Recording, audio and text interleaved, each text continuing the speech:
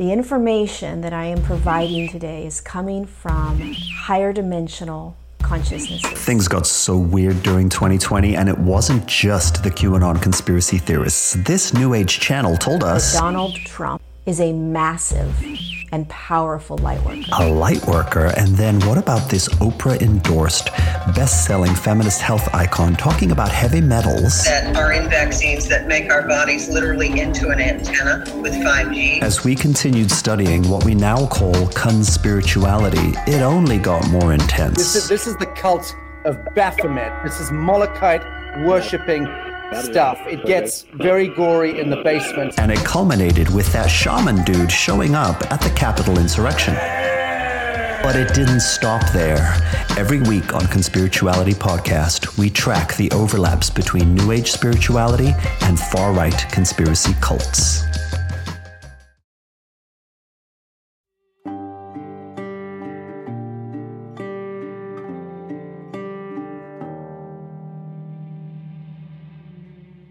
In newspaper articles about the arrest of Lee Clark and Kane Story, and about their indictment and the upcoming trial, the fact that Brian Bowling had been talking to someone on the phone when he was shot mostly isn't mentioned. It only comes up one time. An article in the Rome News Tribune, published a few days before trial, notes that police said Brian's girlfriend was on the phone with him at the time of the shooting, but she did not hear the gun go off.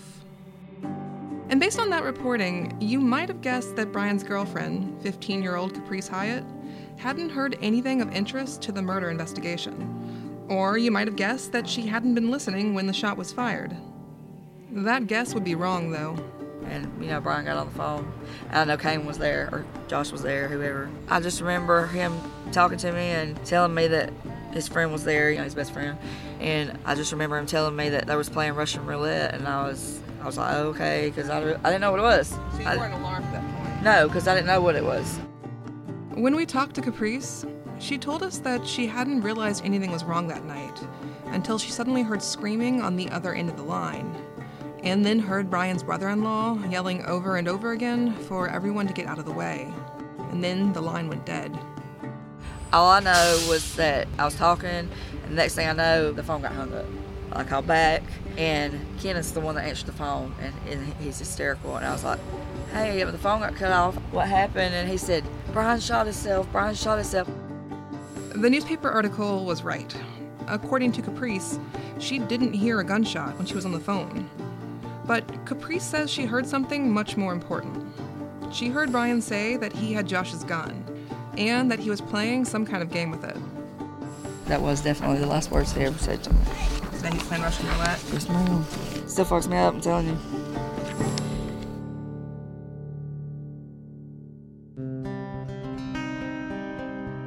Hi, my name is Susan Simpson. I'm an attorney and podcaster, and previously I hosted the Undisclosed podcast.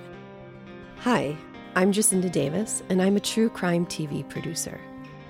Last year, Susan and I decided to team up and reinvestigate the murder of Brian Bowling. Along with Kevin Fitzpatrick, president of Red Marble Media, we decided to launch Proof.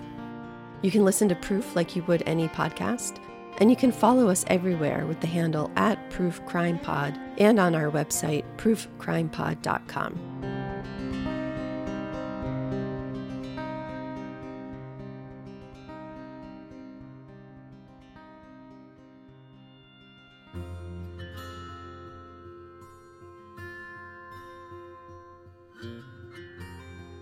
Brian's family had told Caprice that Brian had been shot, and she knew the situation was serious.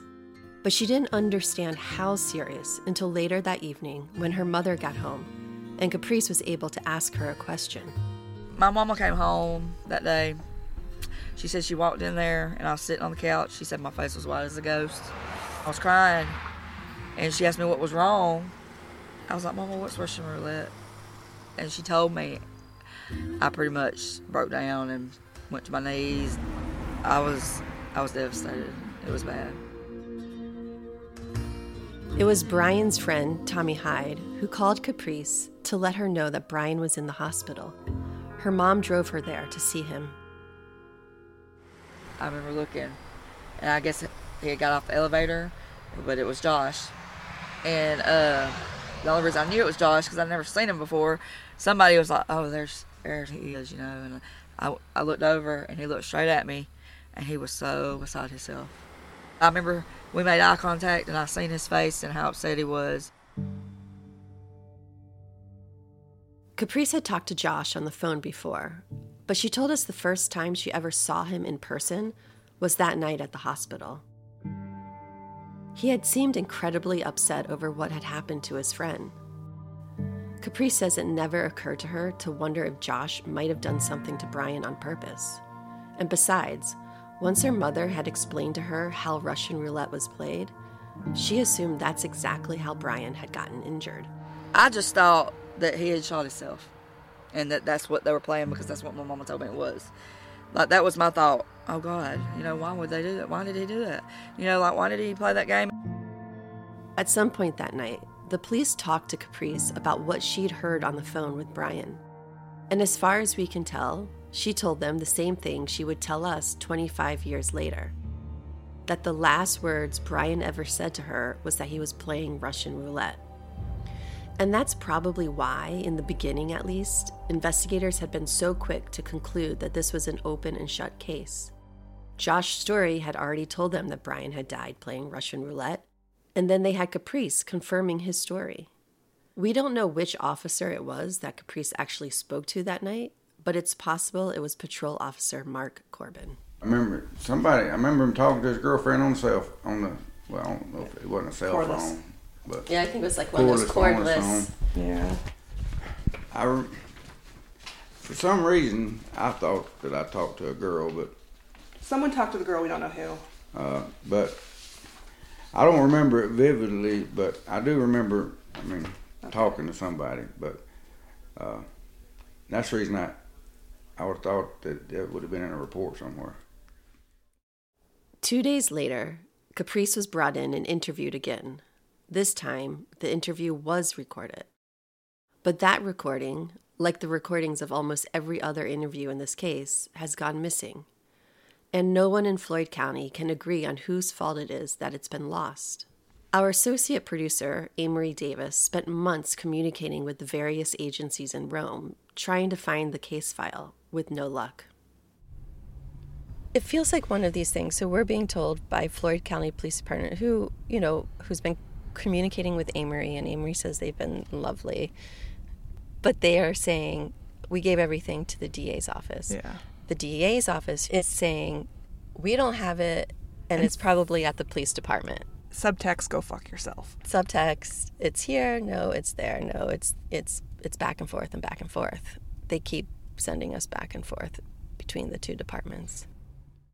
According to the Floyd County Police Department, all interview recordings and most of the case file was given to the district attorney's office 24 years ago, and they never got those files back. But every time we've asked Lee Patterson, the current Floyd County DA, about what happened to that file, we've gotten the same response. I've already responded to your request, and the case file is unable to be located. That's not an answer. She's not denying SCPD gave it to her. She's not denying. She's saying we can't find it. To date, the DA's file in this case has still not been located. And that means we don't have the recording of Caprice's interview a few days after the shooting. Nor do we have any records about what Caprice said during another interview with investigators that took place sometime later on. In fact, we only know that this third interview happened because Caprice told us about it. It was during this interview that Sergeant Dallas Battle told Caprice about the evidence they had that showed her boyfriend had been murdered. Dallas is the one that told me about the pillow in the wall, and that Josh is the one that shot him, and that Lee was there. Lee was there, but Josh shot him. Right. Lee was outside at the window. You mentioned the pillow. What is your understanding of why that was evidence or important? Well, according to, I think it was Dallas, and that told me that Josh had put a pillow to Brian's head and pulled the trigger. Yeah. Like, I guess to quiet it or something like that. I don't know. Like a homemade silencer? Yeah, maybe. Did he tell you that they found a pillow with a bullet hole in it? No, just a pillow stuffed in the wall that's where the gun was. Somebody, there was a hole in the wall. Caprice isn't the only witness who told us about this pillow. It's something we heard about over and over again from just about everyone connected to this case that we spoke to. Did you ever hear anything about a pillow? Yeah, I heard something about a pillow. What'd you hear about that? I heard that a pillow was used for a silencer or something. And I heard that there was no gun residue powder on Kane's hands. But in my book, he was an accomplice because he held the pillow over his head. And he put a pillow over his head and shot him. You've heard about the pillow? Yes. What do you hear about that? That's it. While we were down in Rome, Jacinda and I updated Kevin about our efforts to learn more about this pillow. I don't understand what the pillow has to do with anything, quite frankly. Well, we're getting a little more information if we believe it. Now, explain to me, because I don't know the details as well as you guys do. Well, it's hard to give you an answer about the pillow because, like, the pillow story, we don't know the story. We're still... The pillow story is basically that a few days after the murder, they were in there cleaning up the house, and someone found the pillow stuffed in the wall. And this pillow allegedly has a bullet hole through it. And everyone believes that this pillow was used to muffle the sound of the gun going off. Okay, but side note, we don't know who found the pillow. We don't have pictures of the pillow that were taken intentionally of the pillow. There is very little that we know for sure about the pillow. We know that it was blue. We know that there was blood on it. We know it was actually more like a couch cushion and not the kind of pillow that you typically use to sleep on. And according to the only document about the pillow that we have from the Floyd County Police Department, we know that it was collected from the Bowling's trailer by Captain Tommy Shiflett at 6 p.m. on October 18th, 1996. Only we know that didn't happen, because that would be impossible. So here's the other weird thing. The pillow, the only record we have of it, is a evidence inventory sheet. And yet, this evidence inventory sheet says they found the pillow at like 6 p.m. on the 18th of October. So 3 hours before Brian died. Wow. So that's obviously, I'm going to go ahead and say that was like backdated. I'm not going to say falsified, but someone incorrectly logged. Someone got the date and time wrong. Someone claimed the pillow was found on the day of the murder when it was not. Yeah, I found it before the murder. The pillow is a confusing part of this case, and at times I've been tempted to throw up my hands and just forget about it. Because, like Kevin said, I don't understand what the pillow has to do with anything, quite frankly. But, as I had explained to Lee Clark, without this pillow, Lee and his co-defendant Kane might not be in prison right now. Well, we also talked to a juror, finally. Oh, you did? Okay. But the only reason he could remember being certain of your guilt was the pillow. The pillow, really? Yeah. The pillow? The pillow, I know. And I asked him to try to explain the pillow, like why that was evidence of guilt, and he was just like, it was used to like smother the shot or something. I can't say with 100% certainty how the pillow first became part of this case. We heard multiple conflicting accounts from the people we spoke to. But I think most likely it was Brian's brother-in-law Kenneth who found the pillow. That's what both Kenneth and Amanda remember happening anyway. And out of everyone that we spoke to, Kenneth and Amanda seem to have the clearest memories about the pillow's origins. That's probably because, for them, finding the pillow was the dividing line between when they stopped believing Brian's death had been an accident and started believing it had been a murder. That's exactly what I thought it was, it was an accident. When did that start to change?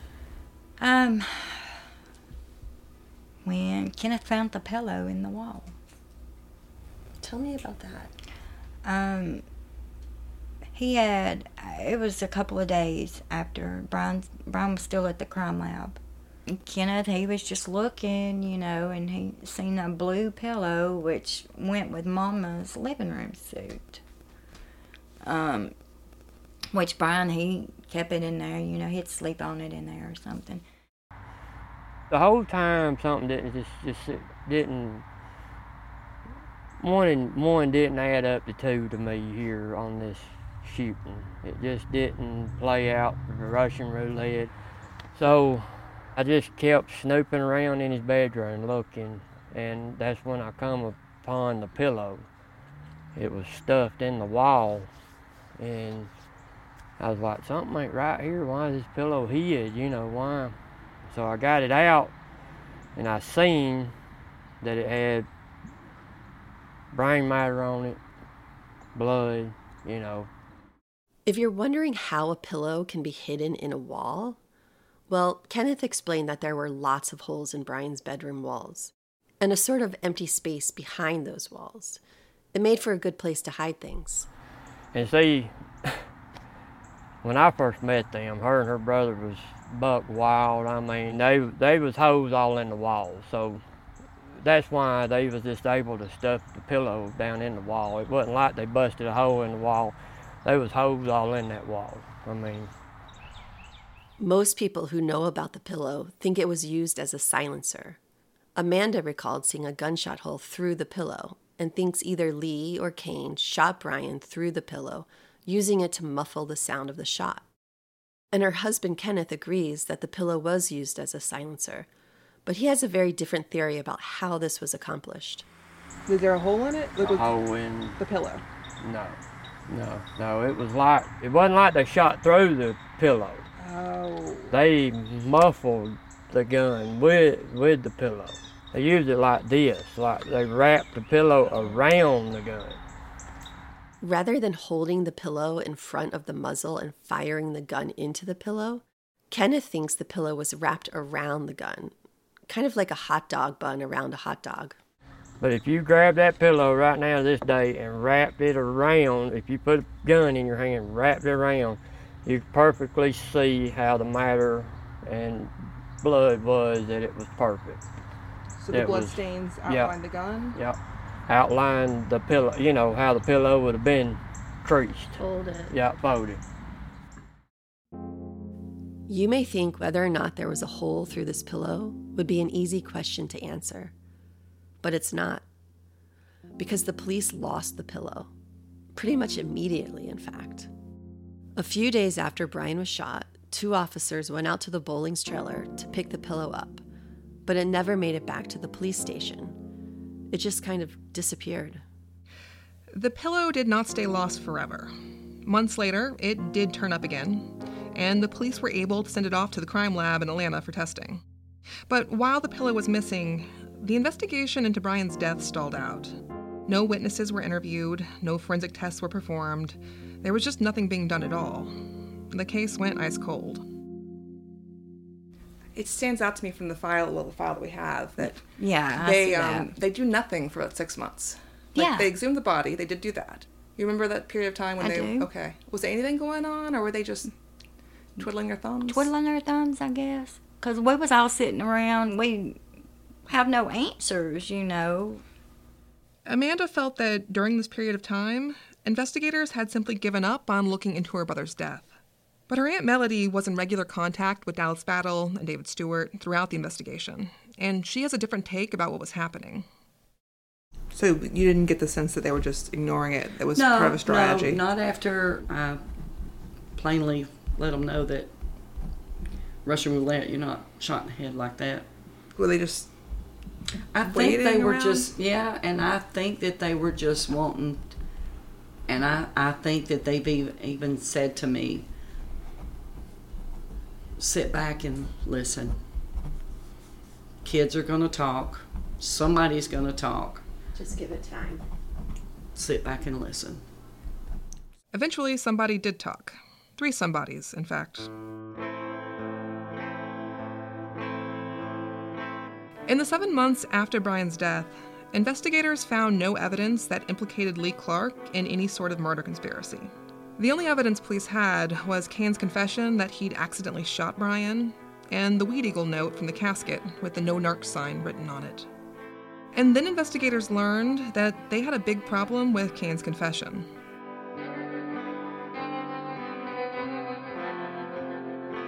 So my guess was that they were, once the results came back negative for gunpowder residue, once they found out, that Cain isn't the shooter, they need a second person in the room. So they start building this other case. The very, very next event is May 16th, 97, when Angela Bruce is interviewed and gives her story about the party, picks out Lee from a lineup. So out of nowhere, out of the cold, dark nothing, this case goes from 0 to Angela Bruce. Grand Canyon University's RN to BSN online degree program makes earning your bachelor's in nursing possible. Balance online coursework with local in-person clinicals to position yourself for potential leadership opportunities in the time you have from wherever you are, leaving room for what matters. Achieve your goals with your personalized plan and team behind you. Find your purpose at Grand Canyon University. Visit gcu.edu. Every day in America, 60 million packages are delivered, but we don't always know what's inside. He bent down to pick the package up. That's when the device detonated. Danger is everywhere, and no one is safe in Austin, Texas, as law enforcement hunts a serial bomber for 19 days. From Sony Music Entertainment, Campside Media, and Pegalo Pictures, this is Witnessed. 19 Days. Subscribe on Apple Podcasts to binge all episodes or listen weekly wherever you get your podcasts. Late one evening in May of 97, David Stewart and Dallas Battle went out to a trailer park in South Rome. There, they interviewed a woman named Angela Bruce. We don't know how they learned about Angela or why they wanted to talk to her, but Angela turns out to be the big break in the case that investigators have been looking for. It is her statement that leads to the arrest of Lee Clark and Cain Story for the murder of Brian Bowling. In her interview that night with Sergeant Battle and Investigator Stewart, Angela Bruce tells the investigators about how, 3 months earlier, she'd thrown a house party.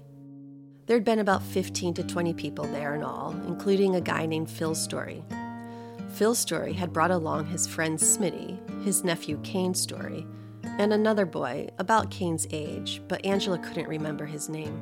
Angela tells investigators that she and 4 of her friends had been sitting around her kitchen table playing cards when Phil Story's group arrived.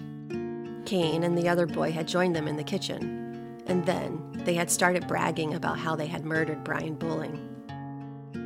"I shot him and I don't care who doesn't like it," Cain told them. "I went into his bedroom, I put a pillow over his head and shot him execution style because he knew too much." The other boy, the one Angela didn't know, had been bragging too. He hadn't shot Brian, he said, but he'd been in the room when it happened. And all of them were laughing about it, Cain's uncle included, who had patted Cain on the back and said, "I've got a nephew here who will blow anyone's brains out."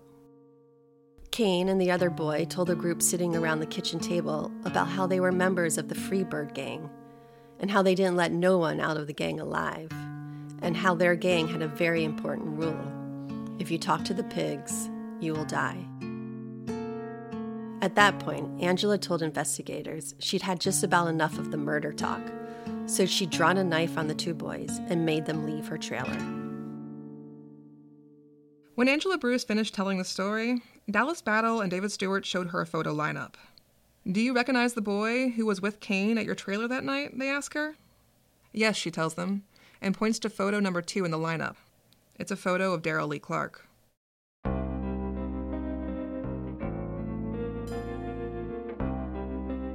Angela Bruce is the reason that the pillow is so important to this case. To investigators, the pillow is corroboration for Angela Bruce's story. Because how else could she have known about the pillow unless she heard Lee and Cain confess to using it in the murder? When Dan Whitrock, who we like to call Dan the cameraman, joined us in Rome to film some of our interviews, he had a lot of questions for us about the significance of the pillow and what it means for Angela's story. You mean because she says, that's an interesting point, because Angela talks about using this pillow. Yeah. So that's an interesting point. In her whole story, she implicates both Lee and Cain. She says Lee confessed to using a pillow over Brian's head. So if no pillow was used, then this confession is not accurate, and most likely / definitely has been given to her by the cops. That's an interesting point. Yeah. Wait, did she go to court and testify? She did. Huh. No one else from the party. Did she testify in court specifically about the pillow? Yep. Over the head. Angela Bruce was the very first witness investigators found who was able to provide evidence that linked Lee Clark to Brian's death. And according to Angela, there were at least a dozen people at her party that night who could corroborate her story. And yet, Sergeant Dallas Battle and investigator David Stewart don't speak to any of them. The only investigation is from May and June, really. That's only 3, 4, 5 months after this party that had 20 people there. And they couldn't find one more person to corroborate Lee being there. They couldn't find one more person to say that there was a confession made by anyone, that they did it.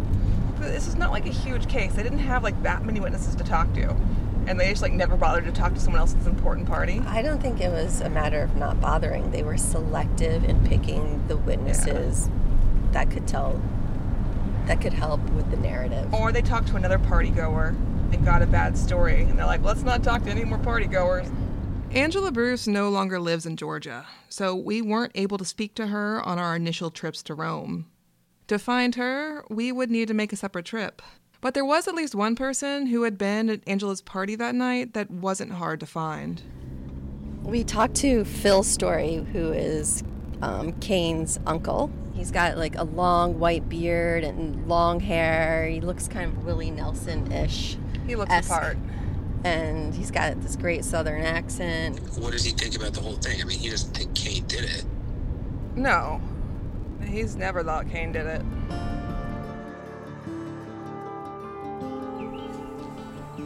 It's a sad day for Brian's family, but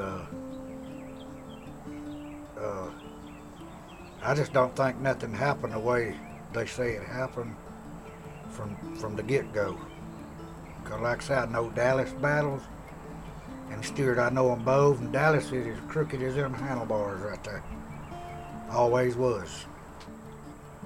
Phil Story does not think his nephew killed Brian Bowling, but he did confirm to us that, yes, there had been a party at Angela Bruce's that night, and yes, Kane had been there too. Do you know Angela Bruce? Who's Angela Bruce? I knew of her. She was a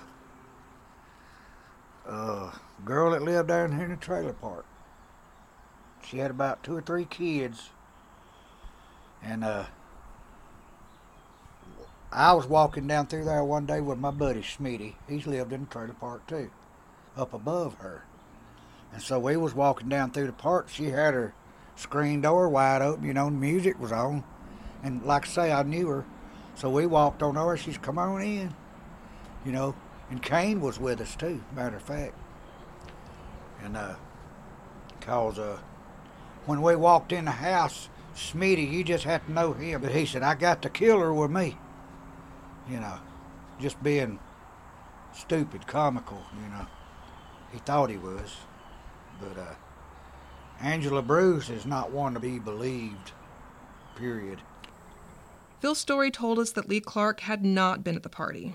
And while Kane had been there, he'd never confessed to anything. In fact, according to Phil, the only person who mentioned anything about Brian's death that night had been his friend Smitty. What did Smitty look like? Well, right now, probably bones, because he's dead. Well, back then in 1997. He was maybe an inch taller than me, short hair, kind of balding. He's the one that said, I got the killer with me. I got the killer with me. That's all he said. So he's just joking around and says... Yeah, I got the killer with me.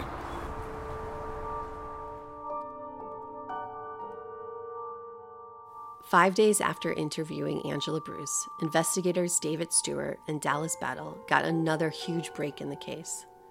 They found a second witness who was able to implicate Lee Clark in Brian's death. And that was, someone pointed out where you were, but it was sort of up on behind Pleasant Hope Church? Yeah, it was right behind the cemetery. So you would have been... Right beside of Joshua Kane Story's trailer. So you were right next to the Stories? Yeah. In 1996, Debbie Kelly was the Story's next-door neighbor. Actually, she was related to Kane's father. They were cousins of some sort. You're related to them, or related to his daddy? Yeah, his daddy. I'm related to him too. And did you know Josh at all, or? Yeah, he would stay to himself and play his guitar, loud music. What kind of music? Rock and roll and hard rock. In fact, it was disturbing, when my husband had to get up and go to work, And you knew the Bowling family as well? My mother was best friends with Brian's grandmother. And so Brian would come down to my house. And he would sit on the porch. And he loved me to tell the stories that my mom told me about his dad when he was little. Brian was a sweet, humble guy. Debbie Kelly cleaned houses for a living, and on at least one occasion, June Story, Kane's mom, hired her to clean their trailer, which is how she became a witness in this case. And so I was cleaning the house. Wasn't looking for anything because I don't prowl when I used to clean houses. I just don't. I don't touch people's stuff. So on the bar, there was the gang rule book. It had crossbones and skull. I can still remember that to this day. And it was open. And it had rules. And it said if a brother is caught narking on another brother, the punishment is death. Well, I turned it over. What is this? Mm-hmm. And it said free birds. And I said, free birds, don't make no sense. I said, this has got to be some kind of gang or something. And there was crossbone and skulls. I'll never forget that. On the cover? On the front of it. So it says like free birds up top or something, and then there's the skull, bone, whatever that is design. Yeah. And the head of the free birds, it showed what title they was. Joshua Kane Story was the head of it. And he's my own cousin, I'm sorry. But I'm not going to lie. The timeline of all of this is somewhat hazy. It's not clear whether Debbie Kelly found the notebook before or after Brian's death. But at some point, Debbie Kelly tells Kane that she found the notebook and questions him about it. Yeah, he asked me about it, asked me what I saw. I said, Kane, that's the devilish something I ever seen in my life. 'Cause I said, I'm a Christian. I said, Kane, on the front of that rule book is crossbones and skull. That ain't nothing but the devil. In May of 1997, Sergeant Battle and Investigator Stewart talked to Debbie Kelly about what had been written inside that skull and crossbones notebook. It was a gang rule book, she tells them. What do you remember reading in the notebook? Yeah, it was a list of rules, the do's and the don'ts, and be initiated into the gang and all this stuff. The first page of the notebook had been titled Members. And at trial, Debbie Kelly said she'd seen 4 names listed there below: Kane Story, Lee Clark, Joseph Wilkins, and Brian Bowling. And written beside each boy's name had been his gang name. Brian had been Joker, Debbie Kelly said. Joseph Wilkins had been Slick. Lee Clark was Ace. And Kane had a gang name too, though by the time of trial, Debbie Kelly could no longer recall it. And on the second page of the notebook was a list of the bylaws of the Free Birds gang. I don't remember all the rules, but what stood out to me the most is if a brother is caught narking on another brother, the punishment is death. That's the one that stood out to me the most. Because Brian was already dead. Mm-hmm. And I know my gut feeling told me that Brian had to be the one to tell the police about the safe. In 1998, when she testified at Lee's and Kane's trial, Debbie Kelly had only been able to recall 4 of the rules that had been listed in the gang rulebook. 1, if a brother is caught narking on another brother, the punishment is death. 2, never talk to pigs. 3, always stick up for your brother. And 4, never do drugs. Do you recall any other Anything else in the rule book you read? Any rules about drugs?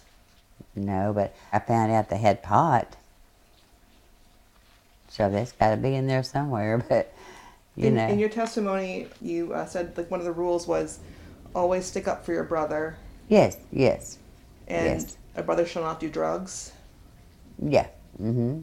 Which I don't think they necessarily followed. They didn't follow that rule, too. After Brian's death, Debbie Kelly decided to tell the Bowling family what she'd seen in the story's trailer. Did you tell anyone else about the notebook? I talked to Deborah. Do you remember when you did that or how that came about? Well, when she come to my house, Deborah come to my house, and she was all distraught about Brian. And she said, Debbie, what possessed Kane to do that? She knew I was his cousin. I said, sit down, Deborah. I said, you know I cleaned June's house. I said, there was a gang rule book on the bar. Now, I didn't dream I was going to have to go to court. I would have thought about it, though. But like I said, if it was my boy, I'd want somebody to come forward. Debbie Kelly did end up having to go to court, where she testified about what she'd read in the gang rulebook. But she doesn't know what happened to the gang rulebook itself. She never saw it again. I don't have a clue. All I know, last time I saw the gang rulebook was on that bar open. Was it like one and only time? That's the one and only time. And you never saw it again? No, I don't even think David Stewart got it.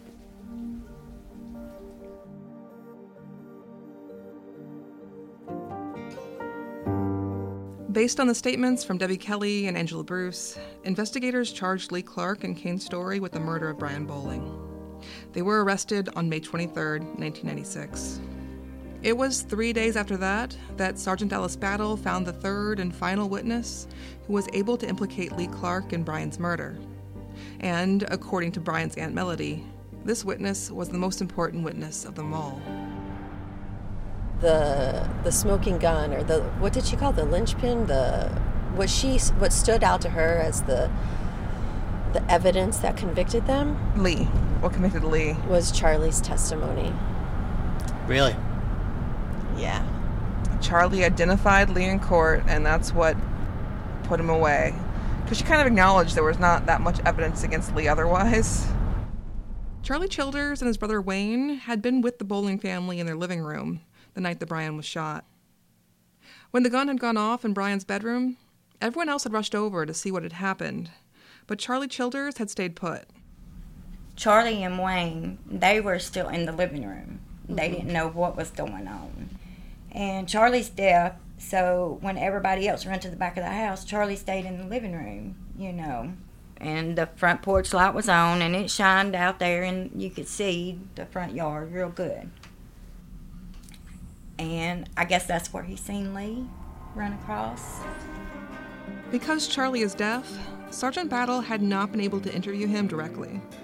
At trial, Battle testified that he'd spoken to Charlie through his brother Wayne, who'd acted as translator. And, Battle said, through Wayne, Charlie had told him about how he'd been looking out the window after Brian was shot, and how he'd seen a boy run through the Bowling's front yard. Battle said that when he showed Charlie the same lineup that he'd shown to Angela Bruce, Charlie had immediately circled photo number 2, the photo of Daryl Lee Clark. I know that the Dallas Battle first talked to Charlie like probably 6-7 months after Brian was killed. Mm-hmm. Do you know why it took so long to them to connect? I really don't. I think, with Charlie having the language barrier, Wayne could sign with Charlie just fine. Mm-hmm. And then, of course, when in trial, they brought in another interpreter. Right. That was totally, neutral. But he picked him out in trial. Lee's father, Glenn, says that although Charlie and Wayne Childers knew Kane's story, they hadn't known Lee at all. Kane knows both of these brothers, but as far as I know, Lee had never been up there, but they knew Kane pretty well. And is there any reason to believe that Charlie's brother had anything against Kane or Lee or anyone? Kane never done nothing to them. You know, they liked him, you know what I mean? They liked him come around and all. There was no reason there for them to have any bad feelings toward him. Brian's Aunt Melody was right about Charlie Childers. If he did see Lee Clark running outside the Bowling's trailer that night, that is the smoking gun in this case. We needed to find out how certain Charlie was that the boy he'd seen running through the Bowling's front yard really had been Lee Clark. And to do that, we needed to find Charlie. Well, Silver Creek Mini Mart, that store, Charlie's always worked there. And honestly, they may be able to give you information where to find him. Charlie, if you went around Silver Creek area, that Mini Mart and that Creighton Road, you're going to see Charlie. All right, well, should we head over to the Silver Creek Mini Mart? Charlie. In the past, Charlie and Wayne Childers would not have been hard to find. That turned out to no longer be the case, though. Have you seen them around lately? Let's see. I think it was probably 6 months ago I seen Charlie. He was working back up here at the store, but he's not now. I'm not sure where they're living. Did y'all ever meet the Childers man? We can't find him. No one knew where to find Charlie, but Jacinda and I weren't going to give up that easily. Charlie is too important to this case. Given all the missing records, the only way to answer a lot of the questions we have about this case would be to hear from the investigators themselves. Wow. So you guys spent basically 2 weeks down in Rome. Mm-hmm. What's your takeaway? What do you think happened now? I still think the piece that we need to understand how this investigation went down, we need to get from the investigators themselves. Ideally, David Stewart. I think there are pieces of this case that only they can answer. But in terms of most of the witnesses, how they ended up involved in this case, I feel like we have a much better idea of that. Aside from Angela Bruce, how she got involved, how Dallas Battle found her, are still a black box. Which is why Susan and I had been looking forward to the interview we'd set up with investigator David Stewart. Then, on the day we were scheduled to meet, I got a message from him.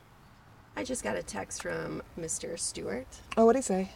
Unfortunately, investigator David Stewart had to cancel on us. We were really disappointed because we think he may have answers to these questions, and I think he really wanted to talk to us. We called Kevin to let him know what was going on. So the reason we're not having drinks and chatting is because I got an email. Would you like to hear it? Yes.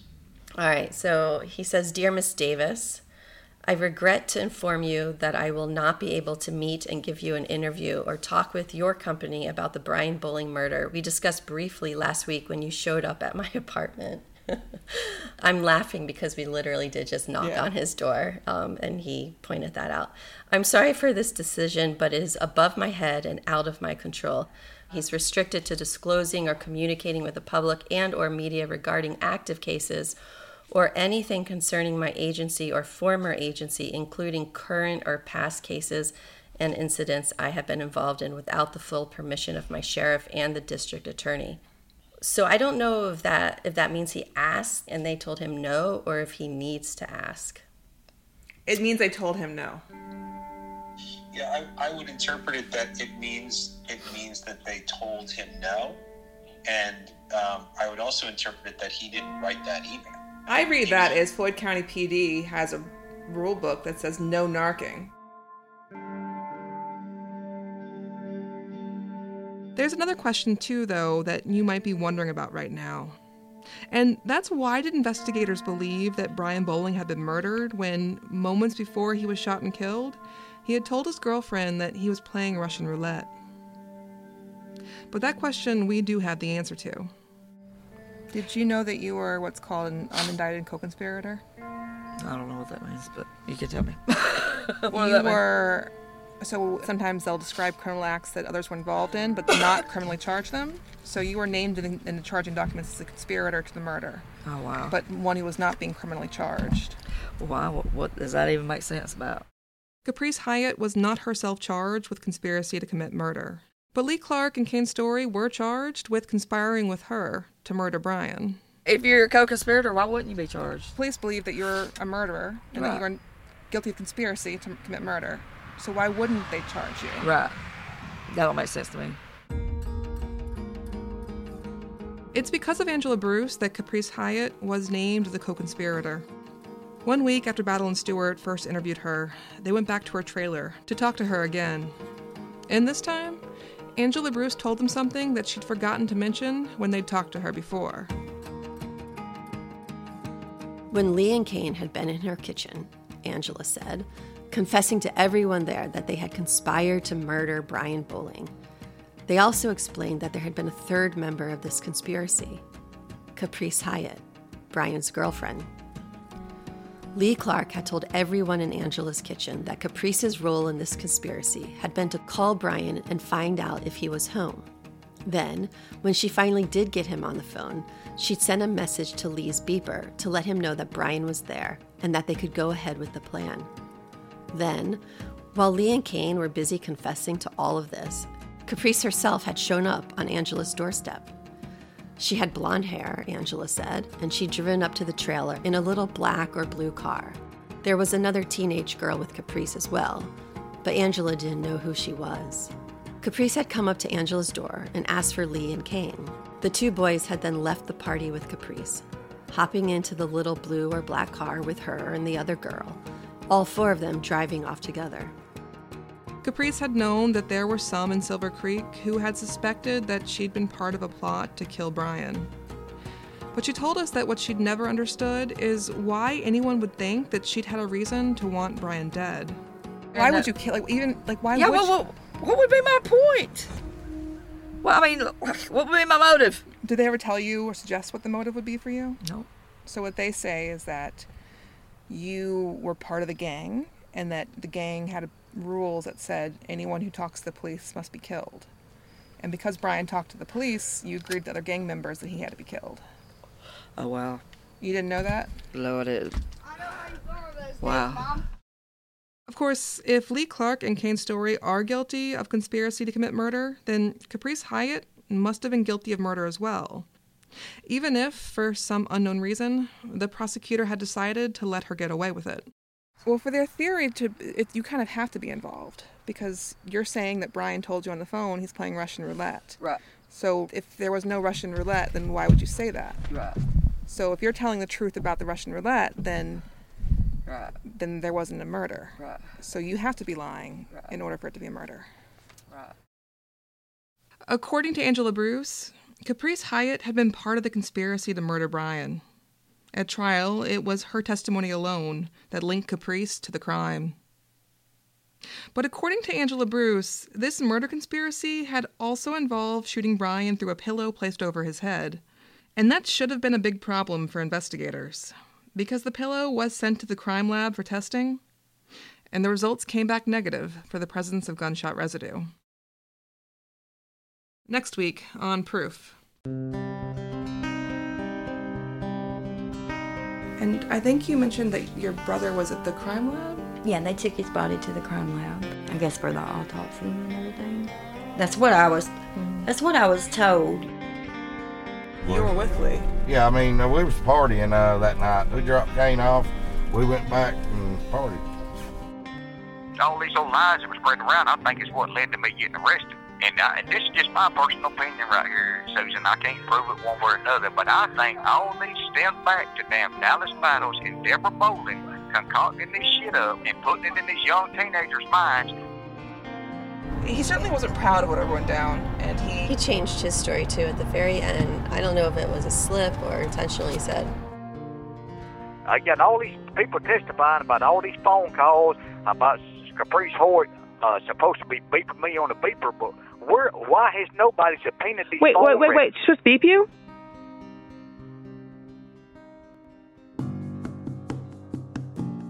You've been listening to Proof, a podcast by Red Marble Media. We'll be back next Monday for episode 5. Send us your questions and comments at proofcrimepod@gmail.com. We'll respond during our bonus episodes, Proof, Sidebar, on Thursdays. Kevin Fitzpatrick is our executive producer. Our logo was designed by Drew Hosuski, and our theme music is by Ramiro Marquez. Audio production for this episode is by Adam Goldstein and Michael Ulatowski. Our social media manager is Skylar Park. Thank you to our sponsors for making it possible for us to come back week after week. Follow us everywhere with the handle @ProofCrimePod and on our website, proofcrimepod.com. That's all for this week. Thanks so much for listening.